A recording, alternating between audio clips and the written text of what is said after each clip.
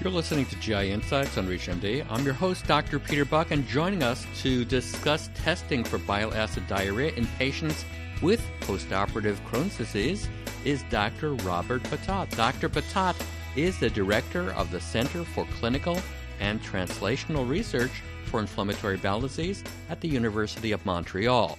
He's also the lead author of Advances in the Comprehensive Management of Postoperative Crohn's Disease, which appeared in Clinical Gastroenterology and Hepatology, which was published in July 2022. Welcome to the program, Dr. Patat. Thanks for having me. Let's dive right into one of the confounders of diagnosing and treating postoperative Crohn's disease, bile acid diarrhea. Dr. Patat, how can the community-based clinician diagnose bile acid diarrhea? In the United States, there are two commercially available blood tests for bile acid diarrhea.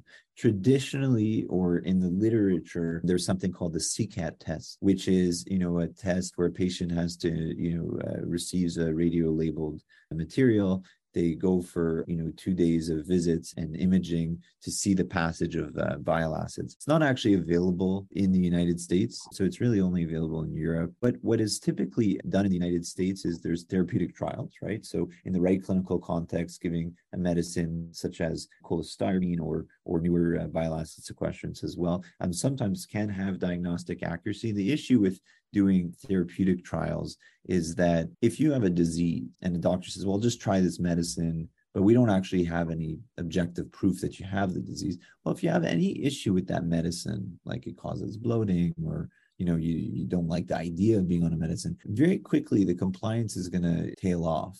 And so there's a lot of people who don't like the idea of taking a lifelong medicine for a condition that they actually haven't been formally diagnosed with. So with that in mind, there's been a few entities that have looked into developing blood tests. The Mayo Clinic provides one, and the other one is done by, there's a laboratory in San Diego that does it as well. And the blood test is called C4. What it is that as you lose bile acids in the stool, so when someone has bile acid malabsorption, you're not absorbing bile acids in the terminal ileum, and so the bile acids get lost in the stool. So you're losing bile acids from your pool. And when you're losing bile acids from your pool, your liver produces more bile acids to compensate for the losses. And so one of the precursors in that pathway of producing bile acids is called C4. It's a stable molecule that you can measure in the blood. So when you lose more bile acids because you're producing more by the liver, this C4 test value goes higher. So there are commercially available assays, and depending on patient insurance and whatnot, it can be covered. Just as a segue to that, what is the cost of that C4 test? It depends. I'm not sure how much Mayo charges for that, depending on insurance or whatnot. I know in San Diego, it's a one-time test, and I have seen that the cost is ranged depending on insurance and coverage, between the $100 to $300 range. This is typically not a test that is done serially or repeatedly. It's typically a one-time thing, but nonetheless, I think it's a problem that cost can become a barrier. And so it'd be interesting to see more widespread availability to be able to lower the cost of these things. For those just tuning in, you're listening to ReachMD. I'm Dr. Peter Buck, and joining me to talk about testing for bile acid diarrhea in patients with postoperative Crohn's disease is Dr. Robert Patat. Now, Dr. Patat, if we continue looking at the C4 test, can you tell us about its accuracy in diagnosing bile acid diarrhea?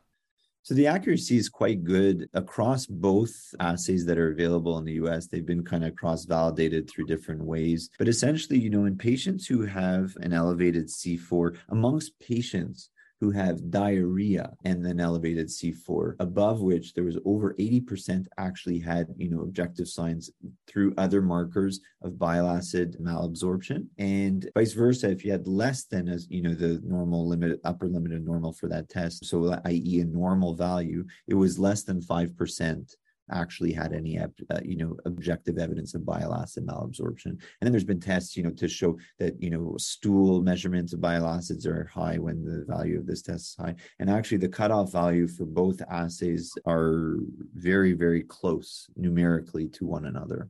So it ranges from about 48 to 55 nanograms per liter. Great. And I can already see some of my colleagues asking this question. Are there any conditions that we need to know about that can cause false positive results for that C4?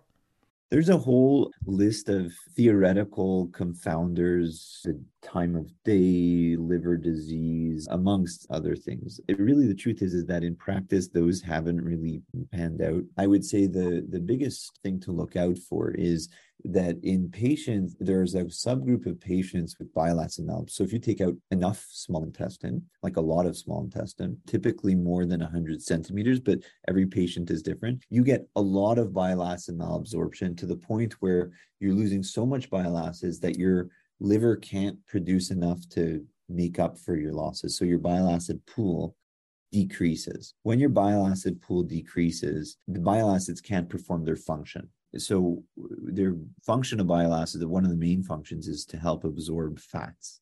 So when you have a large ileal resection and a lot of bile acid loss, you get fat malabsorption. And why I'm bringing this up is because those patients will also have typically very high C4 values. And in those patients, if you administer a bile acid sequestrant, well, you're actually worsening the absorption of bile acids. And so you'll actually worsen your steatorrhea and patients will get more symptoms.